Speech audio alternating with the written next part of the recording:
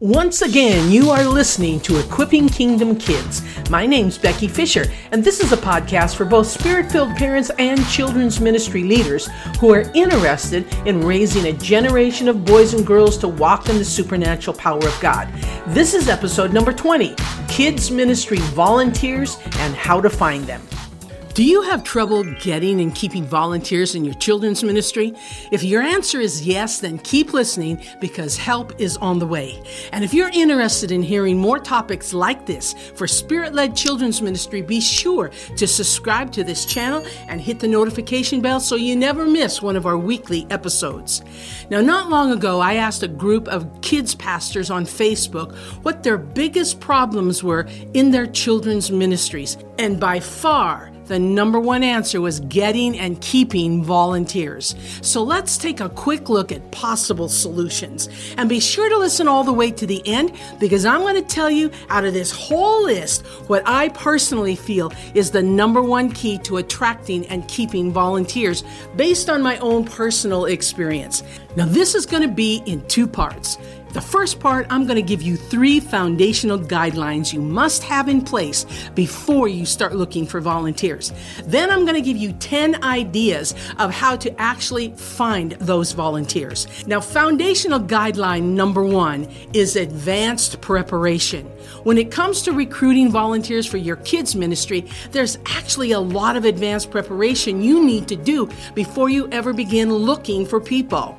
That's because people aren't going to volunteer just because you need them. They don't want to be a part of something that's disorganized and haphazard and looks like a babysitting job. You've got to demonstrate to them that when they volunteer, their time is going to be a great and meaningful experience. Now, here's a side issue. If you do not feel that your strongest gift is in the area of organization, then find someone who is gifted in that area. As the saying goes, staff to your weakness. If you aren't naturally organized, I bet you know someone who is. So bring them in as your partner. It could be your spouse or your best friend. Depending on the size of your church or kids ministry, just trying to organize volunteers can be a full-time job. So find someone who can help you with that so you aren't the one on Saturday night trying to find someone at the last minute to fill in a classroom because Aunt Susie called in sick. Don't try to do everything yourself. Now, if you feel like you need help in organization, type in the name of 1 or 2 people down below in the comments that you know who could probably help you in that area if you ask them to. Now, back to advanced preparation. You need to sit down and evaluate all of the areas where you need help. Ask your existing volunteers for their input. A lot of times they know things you don't about what they do, especially if you're new on the job. Potential volunteers need clear and detailed descriptions for each position. That includes your where, your when, your why, and what, and how. Are there any positions that require physical expectations? Write all of those things down. Include any special skills or abilities that are needed in specific areas, as well as times and days and when you need help. People who volunteer are going to want to know exactly what they're signing up for. Anything that feels like busy work or babysitting or feels disorganized is an automatic turnoff. Foundational guideline number 2. Be flexible in your expectations. It's very rare these days to find volunteers who have endless time to give and just volunteer for you with no limits. Like it or not, people are busier than ever before, and if you don't respect that, you're going to have a very tough time finding people to commit. So decide if there are positions that could be short-term or ones that could be shared among a group where 2 or 3 people could rotate in and out of periods of time, and that way everyone is satisfied. Now, it's not the ideal situation, but it's a reality of our current society. So as you approach people, ask for a 1-month commitment, 2 months, 3 months. Let them know there's an end to the commitment so they don't feel like they're going to be stuck there till Jesus comes. You know what I mean? You may find it much easier to find volunteers by doing this. Then as people get involved in your ministry, you will eventually find those who will stick with the jobs permanently. Now, foundational guideline number 3, have a clear vision. I can't stress the importance of this enough. People commit to a vision they believe in. So take this seriously. Pray about it. What is the Holy Spirit speaking to you about the direction of your kids' ministry? Without a vision, the people perish. Or we could say, without a vision, you're going to have trouble finding and keeping volunteers in your ministry. Now, volunteers don't want to feel like they're just filling a hole. They want to be a part of something meaningful that they will find in your vision. Now, I strongly suggest that you read my book, Redefining Children's Ministry in the 21st Century, A Call for Radical Change. It flips everything upside down that you thought you knew about children's ministry. So before you decide on your vision, read this book. A vision needs to be shared constantly. Just because it's in your heart and clear in your mind doesn't mean everyone else knows it too. Talk about the vision in your meetings, in your newsletters, your email announcements, because it reminds all of your volunteers of the reason for what they're doing. It's exactly like what Habakkuk 2:2 says, write the vision and make it plain on tablets so he may run who reads it. Make a big banner with your vision statement on it and hang it by the entrance of your kids' ministry so your parents and church leaders and volunteers can see it at all times. For instance, the slogan of our ministry is equipping boys and girls to walk in the supernatural power of God. When people hear this, they know they're going to be a part of something beyond the ordinary kids ministry. Now, when you seek out volunteers, make sure they know what your vision is. Try to keep your vision statement short. Reduce it to a byline or a slogan that you can repeat quickly and often. Then create what's called an elevator speech. Now, what's that? This means you need to be able to explain your vision in a little more detail that you could clearly share in a short elevator ride or say around 1 minute. It should contain your slogan, but a little more specifics built around it. So these 3 things are your foundational guidelines to put in place before you start looking for volunteers. Now, we're ready for my 10 quick ideas of how to actually find help. And remember, be sure to stay all the way to the end because I'm going to share what I personally feel is the number 1 key to attracting and keeping volunteers based on my own personal experience. Okay, tip number 1. The least effective method is making a generic plea or announcement from the main pulpit in the main service or sending out an email or just hanging up a sign-up sheet somewhere. And human nature is to think when you do those things that someone else will volunteer and respond to do those things. Now, you can make announcements from the platform, but you've got to be more specific and personal, which I'll explain a little bit more in a minute. Tip number 2, don't sound desperate.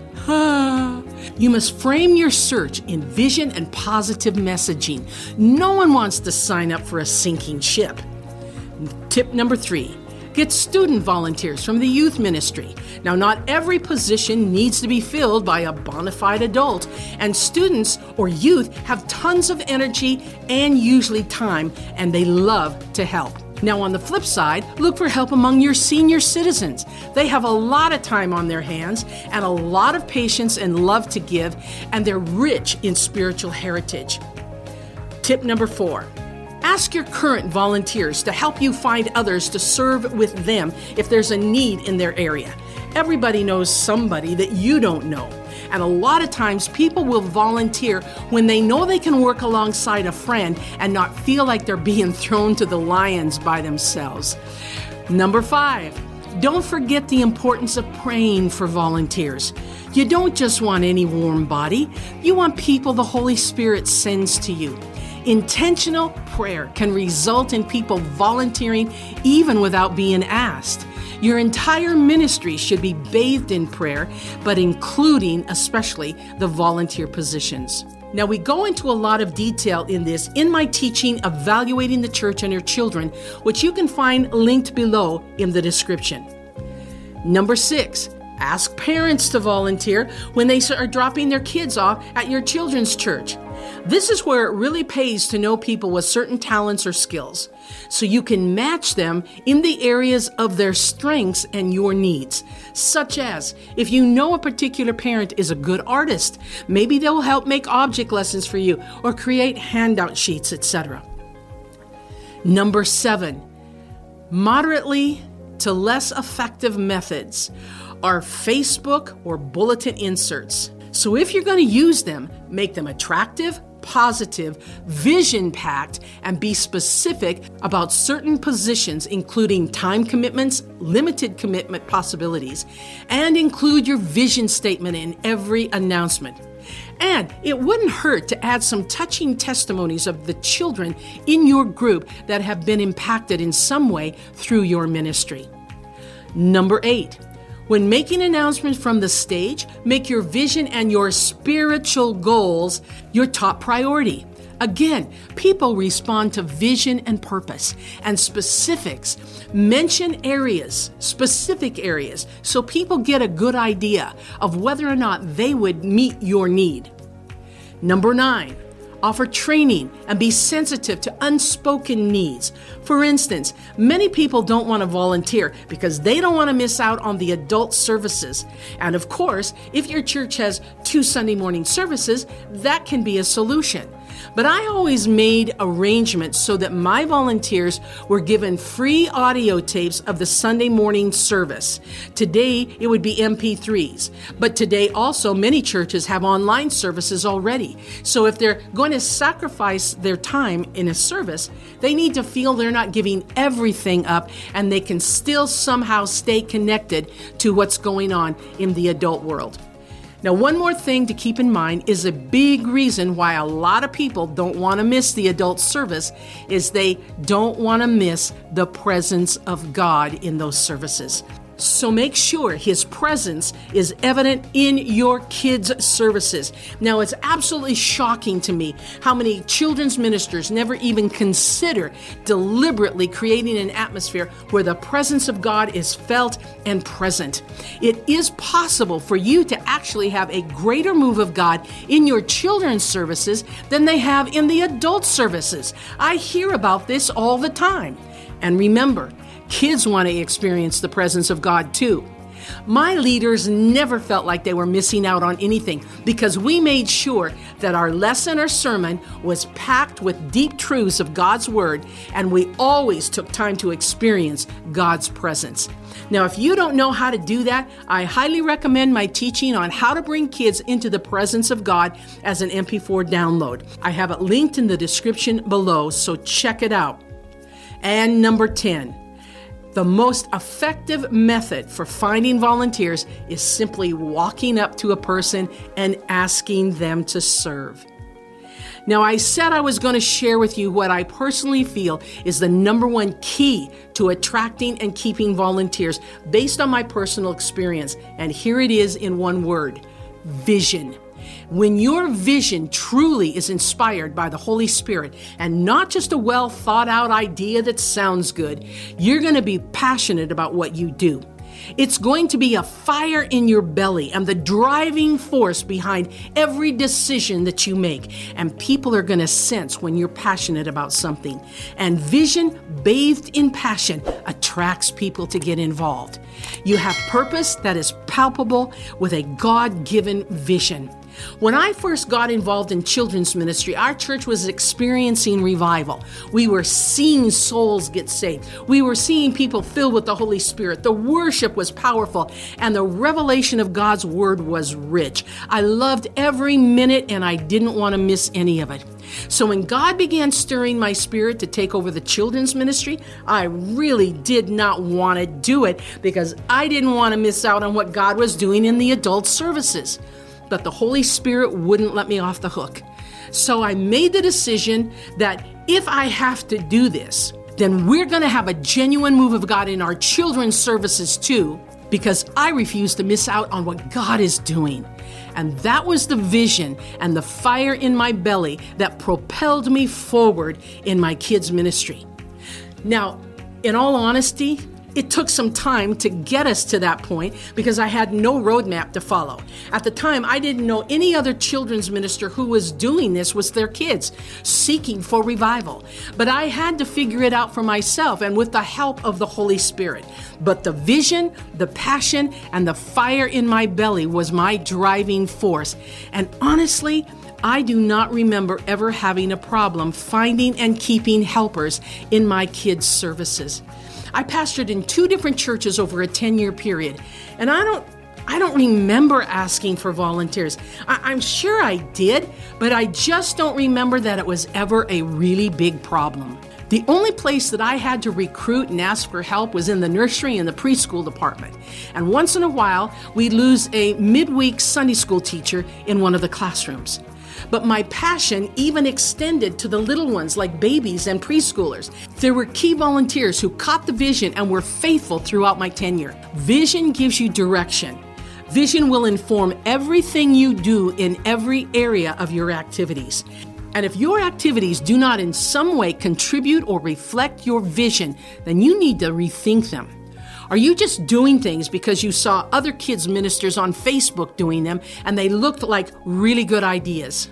Or do they really contribute to your overall spiritual goals? Now, see, there's another thing we could talk about at length, but we're out of time, but it's spiritual goals. Do you have spiritual goals for your children's ministry? Someone has said, if you aim for nothing, you'll hit the target every time. Your vision should naturally cause you to have specific spiritual goals for the children in your ministry. Now, I talk about this at length in my School of Supernatural Children's Ministry, which I highly recommend if you truly want to go to the next level in your children's ministry, and that too is linked below in the description. But for now, thanks for listening. I hope this has helped you, and go find some awesome volunteers. To see a video version of this podcast, go to youtube.com/kidsinministry. To take advantage of any offers mentioned, please email us at kidsinministry@yahoo.com and mention the number and the name of this podcast.